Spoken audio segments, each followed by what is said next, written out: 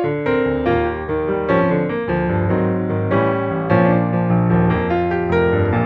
everybody, to Navigating Change, the podcast from Tybal Inc. I'm Pete Wright. There's Howard Tybal. And usually I say my name, but I know, Pete, it's great to see you. I screwed up. You never screw up. It's it's always the client's, it's always the consultant's fault. Did I say client's fault? What a segue. We're going to be talking about some good stuff today. We've been coming off of a string of wonderful interviews and opportunities to meet with leaders in higher education over the last couple of months who are really taking on some incredibly audacious projects. Would you agree? Yeah, and I think higher ed is in such a incredibly exciting time if you're willing to wear it that way and put that hat on. This is exciting versus scary. So yeah, truly. I mean, I'll tell you, I mentioned this to a group and I said, listen, this is really exciting. And I could see other people in the room going, I don't feel that way. That's right. As they shrink 2 inches, right? I mean, there's this sense that there's this sort of overriding sense of terror. I was just in this conversation with a dear friend of mine who works at a major global education marketing concern, right? They are consultants to higher education and help them market and develop students. And this friend of mine had been offered a position as VP of marketing at a higher ed institution, one of her clients. And she called me. She said, "What do you think?" And I said, "Wow. You are in a position to be a big fish in a little pond at this university, and you have to make the decision, do you really love it? Because there is a lot of fear right now in this institution, and they need somebody who can come in and make change in the way they communicate. They need somebody who can come change in a positive way. And really feel like you are a leader of positive influence, and you have to be that person. And do you have the intestinal fortitude to take that on?" What was her reaction? Well, as it turned out, it was also going to involve a cross-country move. So on top of being flattered, it turns out it wasn't quite enough. But you know what's interesting? That choice of saying, can I step into this and bring that mindset is a really critical piece of the success that I'm seeing today. Oh, tell me more about that. What does that mean? Well, I think that we have a mindset around figuring out how to solve these problems, and these problems are intractable, and these problems are, if we don't fix them, they're going to cause us to lose market share, and we're going to lose students, and we have to, it's so much easier to focus on the train wreck. I have an aside. Are you done? I'm going to have an aside. Yeah. All right. So have you gone back to listen to our fantastic interview with the super talented Grant Lichtman? No. I know you were there, like you were involved in it. I did not listen to it. Okay. So one of the things that I love about that, and of course, Grant's work is in K-12, but what I love about his perspective is exactly what you just said. It's this idea that the institutions that are really making change, we just don't have time to think about those who are going to put their heads down and say, this is impossible, we can't do this. The institutions that are really making change are the institutions that are doing what you just said. They're focusing on what are the things we can own, what are the things we can control, what is true, what is fact, and let's move forward from there. And that's a very powerful thing. And I'm telling you, it's happening. Now, what I want is I want to be working with institutions that have that mindset. I am not interested in working with institutions that I have to convince it's important to have a framework around change is good. Not change for change's sake, but change that will impact our strategy, even if it means we have to do things differently or stop doing some things or think about differences of behavior or talking about some of the brutal facts. We have to do it from a place of not only can we get through this, that this is a very exciting time to be in higher ed. And I'm saying that more and more. And I'm telling you, people need to hear that because there is a lot of energy right now focused on this is a bad time to be in higher ed. There are provosts and presidents who are stepping back saying, I'm not sure I want to take this on. It's too risky. Right. And I think that in some ways, This is filtering out the people who are up for the challenge. Well, it goes back to my example. If you find you really love it and you're in a position to say, I can make some change. Love what? Love the idea of making change in this industry, right? In an industry that is otherwise permeated with fear.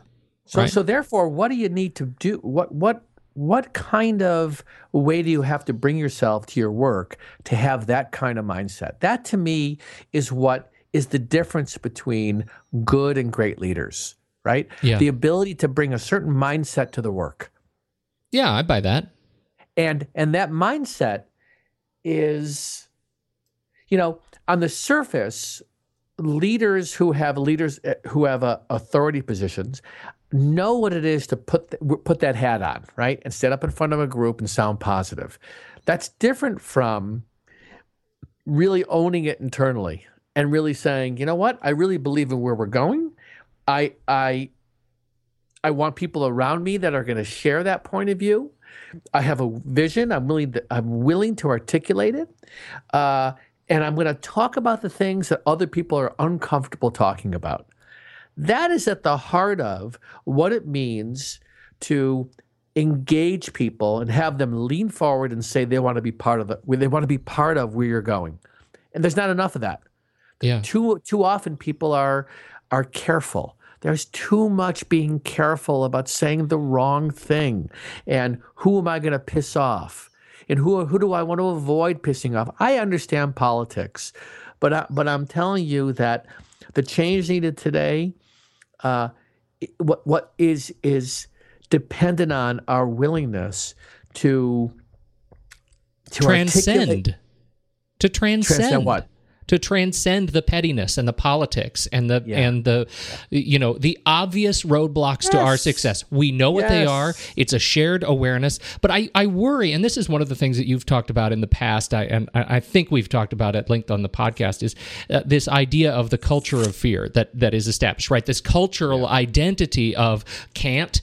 It gets in the way of even those who are trying to plant a seed of optimism. And we can't let this. It's not even just at a school or department anymore. It's a whole industry that's terrified. Yeah. I'm working with the provost right now and his counterpart on the cabinet, who is sort of oversees much of the administrative side of the house, and they are actively partnering with each other and sharing with their respective teams, their deans, and their administrative folks. This is where we're going together. This is why we want to go down this path. This is how it's going to help us as an institution. We know there's a breakdown of trust, and we're going to tackle this head on.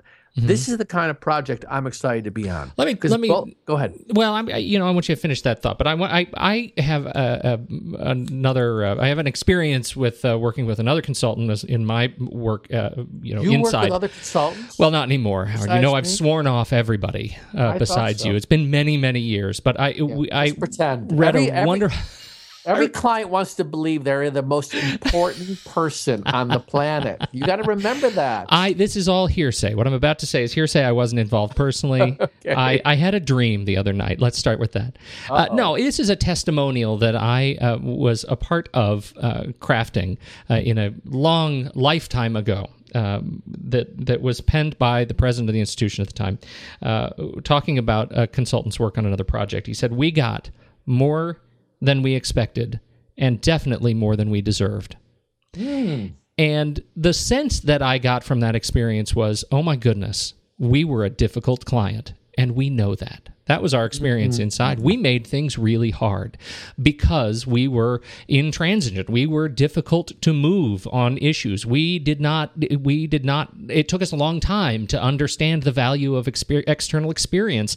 And that difficulty became a very real, visceral difficulty in working with this consultant. So I'm interested in your thoughts being on the other side of this as much as you are. What makes a great institution? And talk more about those projects that really light you up and I guess this goes back to where you can best serve and what projects really make sense for you to serve and where you say, no, this is not a good fit for me. Yeah. So that's great. I think what's happened for us is because we are having more and more success and we are more and more sort of known as working on change projects, by definition, we are attracting people that want to make change. Sure. In the early days of my consulting, I spent a lot more time focusing on trying to convince people that a change focus, in addition to all the stuff, you're going to put the technology in and you hire this other group to help you, you could really benefit from here. And actually, we don't really need help with change. We're fine. And then all these great ERP projects, millions and millions of dollars, they failed. And I'm going to use that term. You can still pay for your goods and services, and you can still purchase goods and services. But for the most part, we were sold a bill of goods, and institutions didn't really understand what it meant to go from their legacy systems to these new systems. And I'll tell you, one of the reasons why I think people have woken up around change is a discipline as important as any other discipline, financial disciplines, HR disciplines, is because we have had failure to get buy-in and getting people acclimated. So, don't you? Is some of it part of you having to work to change the sort of internalized definition of the word change? Change, I think, had a lot of baggage for a long time. There's a lot of fear around big institutional change, and it's hard to accept this idea of somebody's going to come in and tell us how to change. That's terrifying. Why would I want to do that? Everything's fine. Yeah, and that's still true. It depends on where you sit on that scale of leading the change or being the inheritor of the change, right?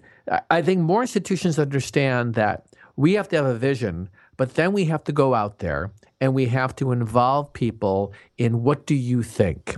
What are your concerns? Most of the time, as long as we get people to speak their concerns and feel heard, they will go with us. That's the message I give over and over again in my talks and when I start projects, is that we have to find ways to involve a broader constituency so they walk away and say, you know what? I'm not happy with where we're going, but I understand why we're going there. And I really appreciate that somebody took the time to ask me what I think. Wow. Man, if that's all you do, you are going to be 90% of the way there, and 90% of the time, we don't do that. Why? That's the question. Why are institutions so terrible at that? Because so much of what you're talking about, when you institute a new change project, it seems to be, here is an opportunity to, what's the thing? It's the, from Seinfeld, it's the airing of the grievances, right? Right. I'll tell you why. Because we are deeply impatient. Oh. And we don't think we should have to get people to express themselves. Because you think there's a sense that if people have a problem, they'll speak up? I don't even think we think that deeply about it. I actually think what we think is we know what's best. We've been charged with this, and it forces us to stop. I was having this conversation with someone this morning who we're looking to do a project with, and we're going to help them with a strategy. So they're going to develop a strategy for their programs. It's going to start with the executive group. It's going to move to this operational group. Then it's going to go to the whole organization. And when I provided the statement of work, the reaction from her executive group was, do we really need this person to come in and help us? Can't we just do this ourselves? Can't we just do it? And what I think I provide, my team provides, and if you've got internal people, you position them to provide, is the ability to step back and say, before we get into tactics, let's make sure we understand why we're doing this, what our vision is, and do we really understand the problem we're trying to solve?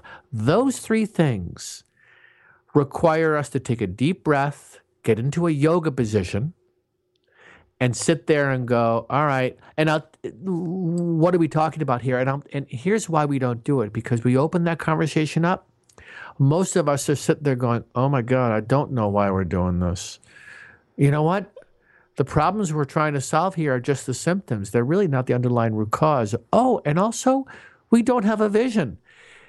The scary part is if we ask ourselves these questions, we fundamentally discover that we don't have answers. So instead, let's just put a plan together because it's the best idea on the table. Well, and that's what I'm really hanging my hat on this "can't we just" line. I mean, it seems like "can't we just" is an institutional Mad Lib that always ends in "can't we just address the symptom." Right. That's really what we're talking about, because I think there's a nuance to the fear that you're talking about, that if we start asking the questions, not only do we come up with, oh gosh, I may not know what we're talking about, but an even worse fear is I may have had a completely cemented perspective of what the problem was, and now I realize I'm wrong. Guess what? You do have a completely cemented perspective. You do not have a broad perspective. It's the very nature of being a human being. I have this problem in my organization. Tell me about it. No. Wait. Did you say that? You actually, my podcast. I know. You are revealing something. All right, fine. You were saying, sir? I was saying that just the very nature of being close to something and having a point of view, we fall into the idea that we're right. There's no reason to look any further because we've already decided. I think these are such important points about this idea of getting trapped in perspective, right? This whole idea that we are stuck in we have a perspective, therefore we believe we're right. I think that goes back to this idea of developing a partnership, whether with an internal or external partner, on helping move your big projects forward. And I know we've been talking for a long time. Let's just wrap up. If you could share some reflections on what it takes to build a great relationship between an external party, like someone like yourself, and an internal, project team trying to really take on these audacious projects. So I've had the benefit of having some great partnerships, and I've had the benefit of actually having some really lousy partnerships, and I can tell you that And then there's much in the middle, because I think that working with someone from the outside can be tough. But ultimately, the thing that I've seen when it works really well, and I've got some great, the last year, we've been very fortunate in that we've had some great projects, but they were great because the institution or the person that we were working with or the group sort of knew how to use us. And the first part is recognizing that if you're going to work with someone from the outside, you have to make it clear on the front end and through the project and at the end that you own the solution. Too often, I think historically consulting is, once we get in there, on some level, we get attached just like others are attached to the work that's happening internally. But the truth is that we're a resource to help you get to a better state. And there should be a logical place where our role naturally ends. And recognizing that you own the problem and the solution. And the question then becomes, number two, how do we target using an external partner to help us? They are giving them everything and saying, help us figure out or sort of do this thing and somehow it'll make everything better. That rarely works. But it does work to say, your external view is helpful to us in this way. It's going to help convince our folks that there's other ways of looking at it. You have a way of telling the story that's useful. But ultimately, we don't want you to be front and center on the project. And I'll tell you, I recently had the last year an experience of a group, and I love being in front of groups, and they kept saying to me, you know what? We don't need you to talk right now. Or we don't need you to get up in front and summarize it. Let us do it. And I'll tell you, it was sort of initially took me back because I'm so used to being asked to somehow sort of do everything, that I learned something so invaluable, that the kind of great partnerships is when the client really takes ownership and they say, here's where we need you and here's where we don't need you. All right, that's two. And I think the third thing is always paying attention to where you want to end up. The truth about organizational projects are we have a concept going in. We then get started. The key is, and I was telling other consultants about this recently when I was doing a workshop for consultants, is that we have to have two things. And I would say this to internal leaders. We have to have a plan, but we have to be willing to be flexible along the way, especially as we move towards completion. That our concept going in might not be what it's going to take for this thing to be exceptionally successful. So being flexible along the way, while knowing where you want to end up, the experience that you want for those around you, you need to own that and then use your external resources to help you get there.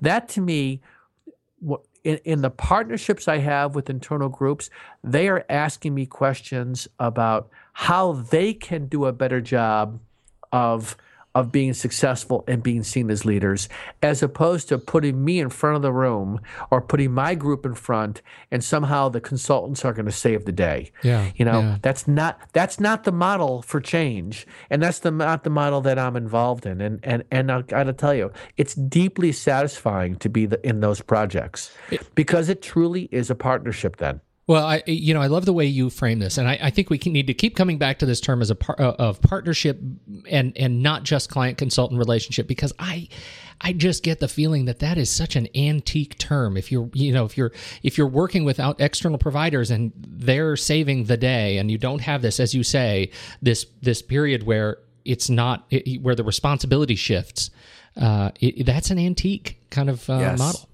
Absolutely. Well put.